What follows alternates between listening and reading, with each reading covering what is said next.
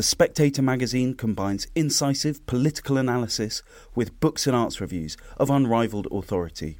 Subscribe today for just £12 and receive a 12-week subscription in print and online, plus a £20 Amazon gift voucher, absolutely free. Go to spectator.co.uk/voucher.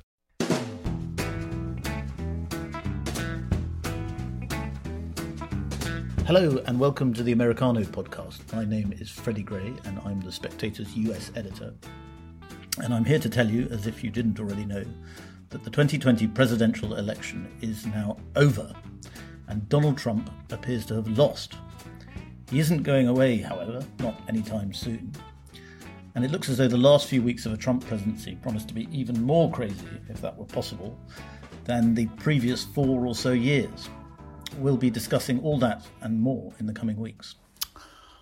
I'm joined today by Mary Eberstadt, who is a senior fellow at the Faith and Reason Institute and the author of Primal Screams, How the Sexual Revolution Created Identity Politics. And we're going to be asking if fatherlessness is tearing America apart. Mary, you recently wrote an essay for First Things, the excellent Christian publication, in which you discussed this idea that the riots that we saw over the summer, that I think disturbed a lot of people all over the world and confused a lot of people all over the world, were to do with fatherlessness. Can you explain a little bit your thesis in that essay?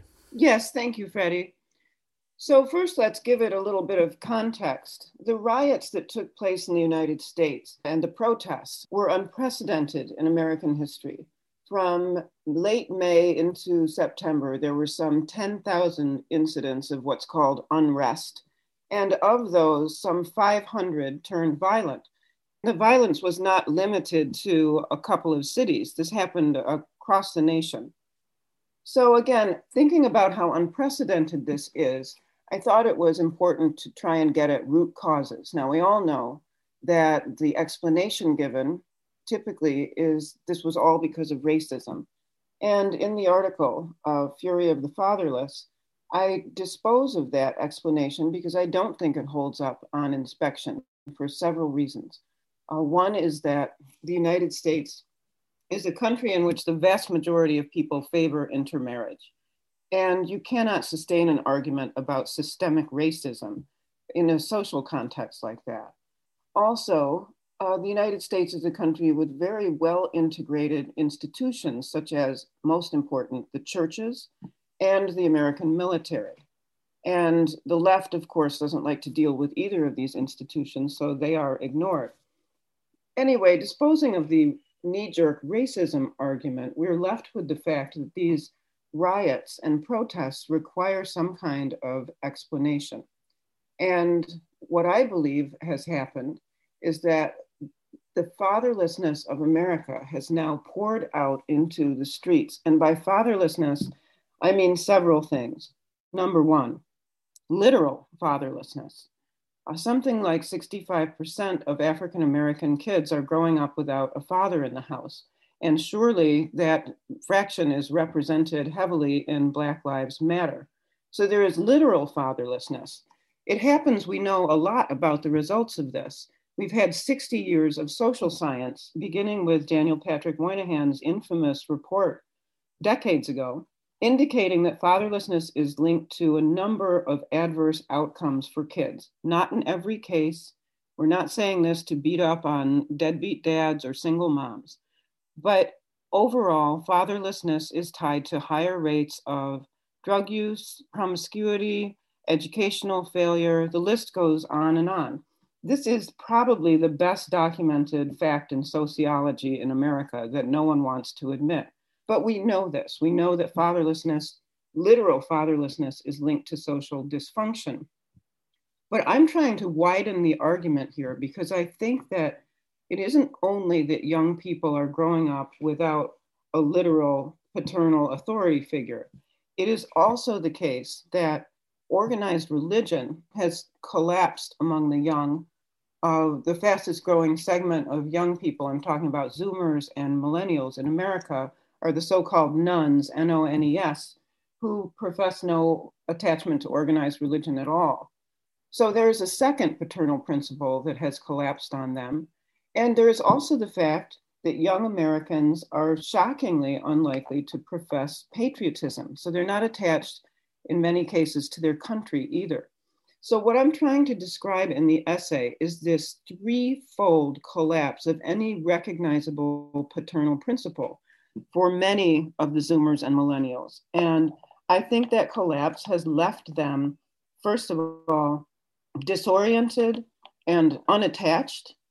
And this collapse is what's driving the desire to attach to these collective political identities, the kind of things that we see in identity politics. I think this is a frantic, increasingly desperate attempt on the part of young people who have no North Star to find one. And that's the dynamic that I'm trying to describe in the piece. You say that even though this is a very established sociological fact now, it isn't acknowledged. Why do you think there is a resistance to that fact being acknowledged? Is there a sort of pride in the sexual revolution in the 60s and 70s that says that it can't be right, that the things we agreed were right in the 60s and 70s are now wrong? Is that what causes it? Yeah, I think it's a couple of things, Freddie. One cause is that no one wants to make other people feel bad, and that's understandable. That's very human. No one wants to criticize single mothers. They do heroic work. And at this point, in the United States at least, just about everyone is affected in some way by this kind of fallout, by family rupture of one kind or another. So that gives us a sort of prosaic set of reasons why people have trouble discussing this. But I think the deeper reason is the one that you suggest, which is that there is fierce resistance, especially, although not only on the left, to having second thoughts about any aspect of the sexual revolution and its fallout. We see this absolutism, this conviction that there can't possibly be anything worth criticizing here. This is why, for example, American feminists defend abortion up until the second before birth, because they are absolutists about the sexual revolution. And we see the same thing in the resistance to well-documented sociology about what happens when you take fathers out of the home and what happens especially to boys who don't have an authority figure present. So I think that for those two sets of reasons, there is fierce resistance that I think has to give at some point. Because now that we see these results in the streets, when we see social dysfunction on the scale that we saw this summer, it's past time for the left to get over it and to have some kind of reasonable discussion about this. That was going to be my next question. I mean, do you think that the sort of evidence of a crisis now is such that people are going to be willing to reconsider the issue of fatherlessness and take seriously quite how bad it is? Well, certainly people have ignored evidence before. So, for example, there's a lot of complaint and hand-wringing about America's mass incarceration and no attention given to the well-documented ties between fatherless homes and kids who get into trouble with criminal justice. So there is a long-standing practice of ignoring these connections. On the other hand, I would like to think that it isn't only that the protests and riots might force some attention to this underlying issue. There's also the fact that people are suffering. And this is something that I try to get at in the book Primal Screams. It's not just that people are disconnected and desperate for community and finding these identitarian groups to bond to. There is a suffering that drives this desire to attach. When we see in identity politics these people who are screaming about how they're victims, I think there is a reality there. You know, it's very easy to dismiss them as snowflakes, as conservatives are wont to do. But I think there is something authentic going on. People who scream about being victims all the time really are victims, but they don't understand their victimhood properly. They're not victims of these isms, you know, or of heteronormativity or the patriarchy or the other abstractions that they point to. They are victims, in many cases, of the radical social changes since the 1960s that have left many human beings, especially young human beings, living in ways that we're not meant to live. And what I mean by that is that we are social creatures. We are like other animals. We learn by watching, we learn by imitating. And the sexual revolution has taken people out of the lives of the young. It has shrunk the family, it's disrupted the family. And so social learning has been impeded in this massive way. Again, I think we see this at the grassroots level in some of the political theater that poured out into American streets. But my bottom line here is that this suffering that is manifest, this unreason that comes along with it, this irrationalism of the sort that we saw displayed this summer, that this might finally force attention to the issue of fatherlessness, literally, and also fatherlessness with a capital F, the way in which disconnection from causes larger than oneself, from churches, from a metaphysical horizon, has also uprooted people and increased the level of unreason out there. I can see how society might shift in a healthier direction, but do you think it's possible for individuals to acknowledge the real reason why they're damaged, if what you're saying is right, that they blame racism when what they're really angry about is the fact that they never had a proper family? Do you think it's actually possible for people to acknowledge the hurt that the failures of their parents has caused them? Well, this kind of argument is always uphill, especially in the present moment. But on the other hand, one analogy that I come back to is the example of tobacco smoking, which was ubiquitous. When I was a kid, I can remember people could smoke in hospital rooms. And it took a lot of argumentative work to change the social consensus about tobacco. And yet it was effectively changed across the Western world. So what did it? It was constant attention to the facts of the matter, to the harm that was being inflicted, even though there was great resistance to acknowledging the possible physical harm of tobacco. So that analogy gives me hope that just because 60 years of sociology hasn't made a dent doesn't mean that it's impossible. You talk about filial piety to the nation, essentially patriotism as a kind of fathering influence. What is the relationship between not having a father and not loving your country? Is there a relationship, and what is it? I think there is, and I think we're only beginning to think about things in this way. It looks as if filial piety is like a muscle that has to be exercised. And the reason I say that is that these decline of a father in the home, decline of religion, decline of patriotism, are obviously not happening in a vacuum. They are in simultaneous decline. And that leads us to think that perhaps the absence of a paternal figure means that people are unable to understand paternal authority in other realms of life. That sounds very abstract, Freddie, but I think we see very clearly in some of the theater surrounding the protests this summer that some kind of animus about the family is at the root of what people are feeling. We saw people, protesters, disturbing families, again, in city after city, for dining outside. We saw meals disrupted at restaurants. We saw protesters go into residential neighborhoods. And again, in many cities, shining flashlights, waking people up in the middle of the night, screaming so that people would get out of their beds. Where were those people? They were at home with their families. And I think we saw this most starkly in the example of the statues that were pulled down. You know, it started with Confederate statues, and then suddenly all kinds of statues were coming down from public spaces. And there was a lot of head scratching about this on the part of the commentariat. People said, what is this about? Well, I think what it's about is very obvious, because what was being pulled down was anything that looked like a father.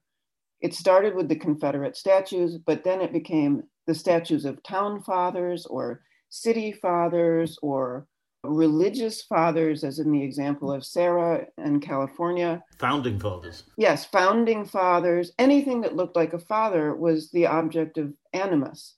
So again, I think looking closely at what happened this summer in the United States, we see that there's this great familial discontent and I think envy of people who have been able to, despite the sexual revolution, continue living in intact families. And that to me is the saddest aspect of all of this, is that there is knowledge out there that something is desperately awry.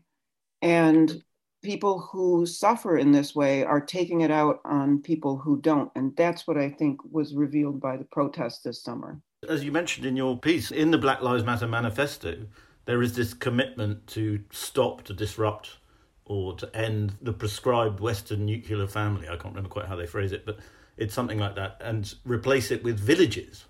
That clearly hints that there is some sort of subconscious understanding that this is to do with the family. Very much so. It's interesting because Black Lives Matter took that language off its website. What was most revealing about that language was what was not there, and that was the mention of the word fathers.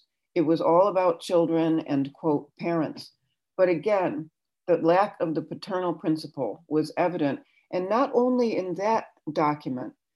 It's interesting, Freddie, because the founding document of identity politics itself, which dates from 1977, was a declaration by a group of radical African-American feminists. And in that document, which is the first time the word identity politics is used, there's also no mention of fathers. There is talk of women and talk of children, but no mention of fathers. And in fact, what that document says, in effect, is we are giving up. We women are giving up on the men in our lives. We don't think anyone will stand up for us unless they're just like us. This is the first statement of identity politics, and it's a very sad manifesto.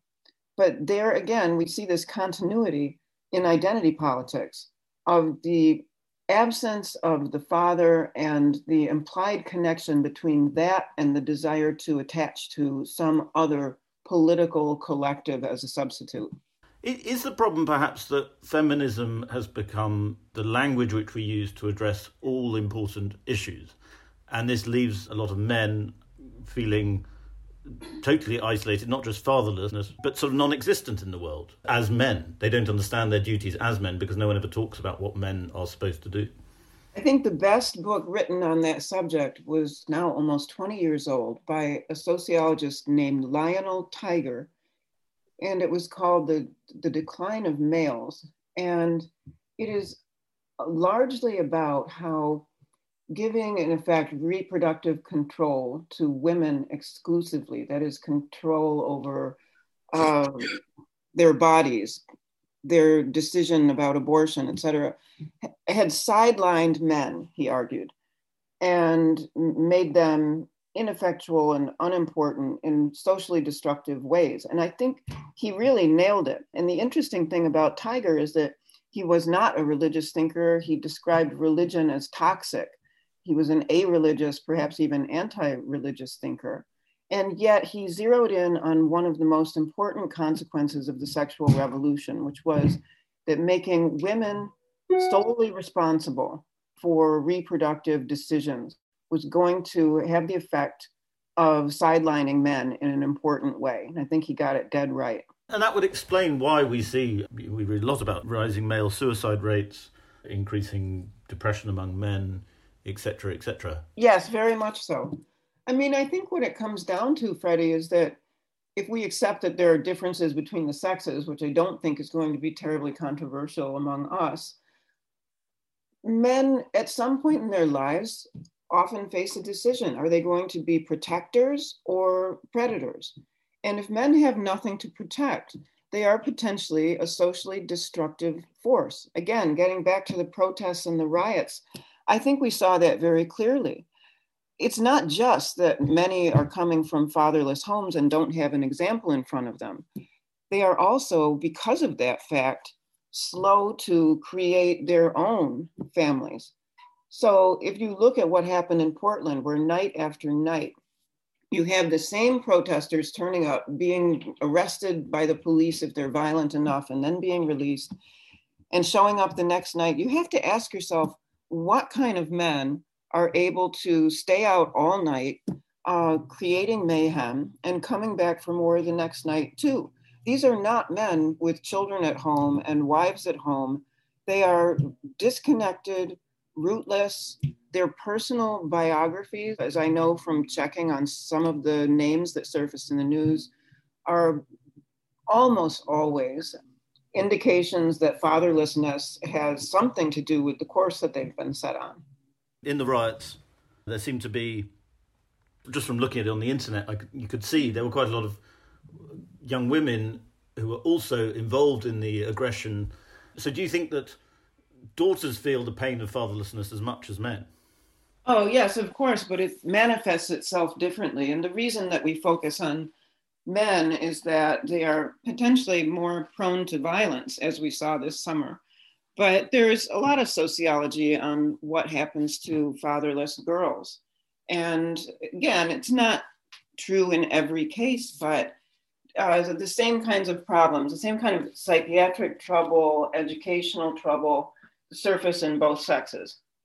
I think you explore this more in your book than in the essay, but another thing that connects to all this is the rising phenomenon of transsexualism and the growing debate about trans rights and so on.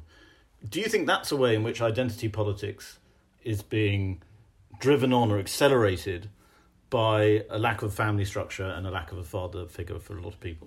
Yes, absolutely. You know, a lot of people look at the phenomenon of transsexualism and they say, well, how did this ever happen? You know, we were all for same-sex marriage, but we never meant for things to come to this.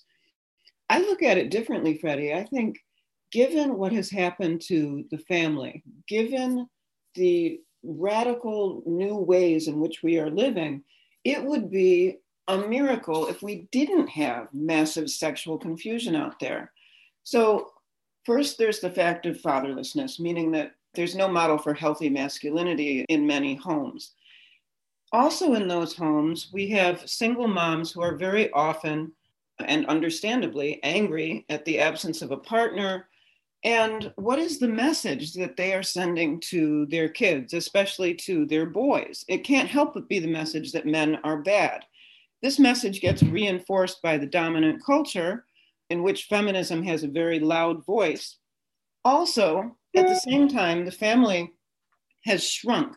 People have fewer siblings than they used to. And I think this is terribly important. I try and get into it in primal screams, especially, because what that means is that the ordinary way of learning about the differences between the sexes by watching, say, brothers and sisters, cousins, aunts, uncles, has shrunk for many people. They don't have access to that kind of knowledge anymore. So again, the wonder is not that transsexualism has become a vocal participant in this discussion. The wonder would be if it didn't, given what we've done to ourselves as a species since the sexual revolution. Everything you're saying makes perfect sense to me, and I agree with all of it, I think. But I do wonder, in the back of my mind, whether I agree with a lot of these things because I'm a sort of conservative and I tend to think that the world's kind of always going to the dogs and that the kind of post-Christian universe is all deeply depressing. Do you think there might be a tendency among perhaps you or people who think like me to just assume that because Christianity is out of the picture, all these other things are unraveling in the ways that Christians said they would for a long time? Well, you know, it's funny because in a commentary on my book, Primal Screams, prominent liberal Mark Lilla made that point. He said, conservatives are addicted to narratives of decline. And it's a nice, pithy sentence. But my point is that we are seeing decline and we're seeing it in empirically measurable ways. So leaving aside the riots and the protests, the shocking rise in psychiatric disorders among the young is one thing we can point to. Anxiety, depression, suicidal thoughts. This is something that I have spent the last 15 years trying to nail down in some of my work because I think it's terribly important. clinicians agree that this is not just a statistical artifact. This isn't just something that they're getting better at diagnosing. This is for real. So where is that coming from? Again, I think the logical connection there is that it's coming from the sexual revolution's dislocations, from the loneliness of not having enough people in one's life, and the utter bewilderment at not having social knowledge of other human beings, not having models to follow. I think that's one place we can point to and say, look, this isn't just conservatives making stuff up as usual. This is something that's real. That's very interesting, because we often hear about the effect of coddling and how that causes anxiety. And that's, I suppose, is overparenting, being too protective of children and not exposing them to risk or danger. How does that square with the idea that children are not having fathers or family structures in the way they're meant to be? Yeah, I think there's some truth to the coddling theory. I think parents may become overprotective because they sense that kids are not living in a way as conducive to human thriving these days as they used to. And so I think there's room for both theories there. But I think the harder pill to swallow is what I'm putting out there, which is that since the sexual revolution, we are living in ways inimical to the kind of social creatures that we are. I think we also see this documented empirically in loneliness studies, which are like the fastest growing stock in sociology. And you can find them across the Western world. This, again, is something that's happened since the sexual revolution. People who were told and believed that they could do whatever they want, that they didn't have to live in oppressive family structures, who, thanks to the freedom conferred by contraceptive technology, could live without children, suddenly get to their 80s and they have no one in their lives. This is what loneliness studies is all about, whether they're in Japan or Denmark or the United States or anywhere else in the graying Western world. Clearly, this is evidence of damage. And although it's depressing to contemplate, it does give facts on the side of the argument that the sexual revolution has created damage that we have only begun to encounter. Well, as you say, it is a difficult pill to swallow, but I wondered whether you think there are grounds for optimism and what those grounds are. I mean, recently I saw some statistics about the American divorce rate declining dramatically, and you can read that two ways. One, it's that people aren't getting married at all, but also it's that perhaps people are, once they do enter into marriage, are taking it more seriously, and that is presumably a good thing. Yeah, I think there is a learning curve here for sure. Some time back, I wrote a 6,000-word essay about American popular music. It was called Eminem is Right. And it was all about the dominance of broken families as a theme in American popular culture. And that's especially true of Eminem, of course. So I think all of these years of rappers and popular artists talking about what happened to them because they grew up in disrupted homes is having an effect. I think it's sinking in, and so is the real life experience of growing up that way. I think it's made people, on the one hand, perhaps too fearful about entering into commitments themselves, but on the other hand, I think it's made young people more serious about those commitments, and that's what we're seeing in these new numbers on divorce in America, and that is encouraging. Well, Mary, I think we'd better end it there, but it's been a great privilege to talk to you, and thank you very much for coming on. Thank you for having me, Freddie. I really enjoyed it. Thank you very much for listening. I hope you enjoyed that episode of Americano. And I'd like to encourage you all to give us your feedback, positive comments or constructive comments only, please, to podcast@spectator.co.uk and say anything you like there as long as it's reasonably polite.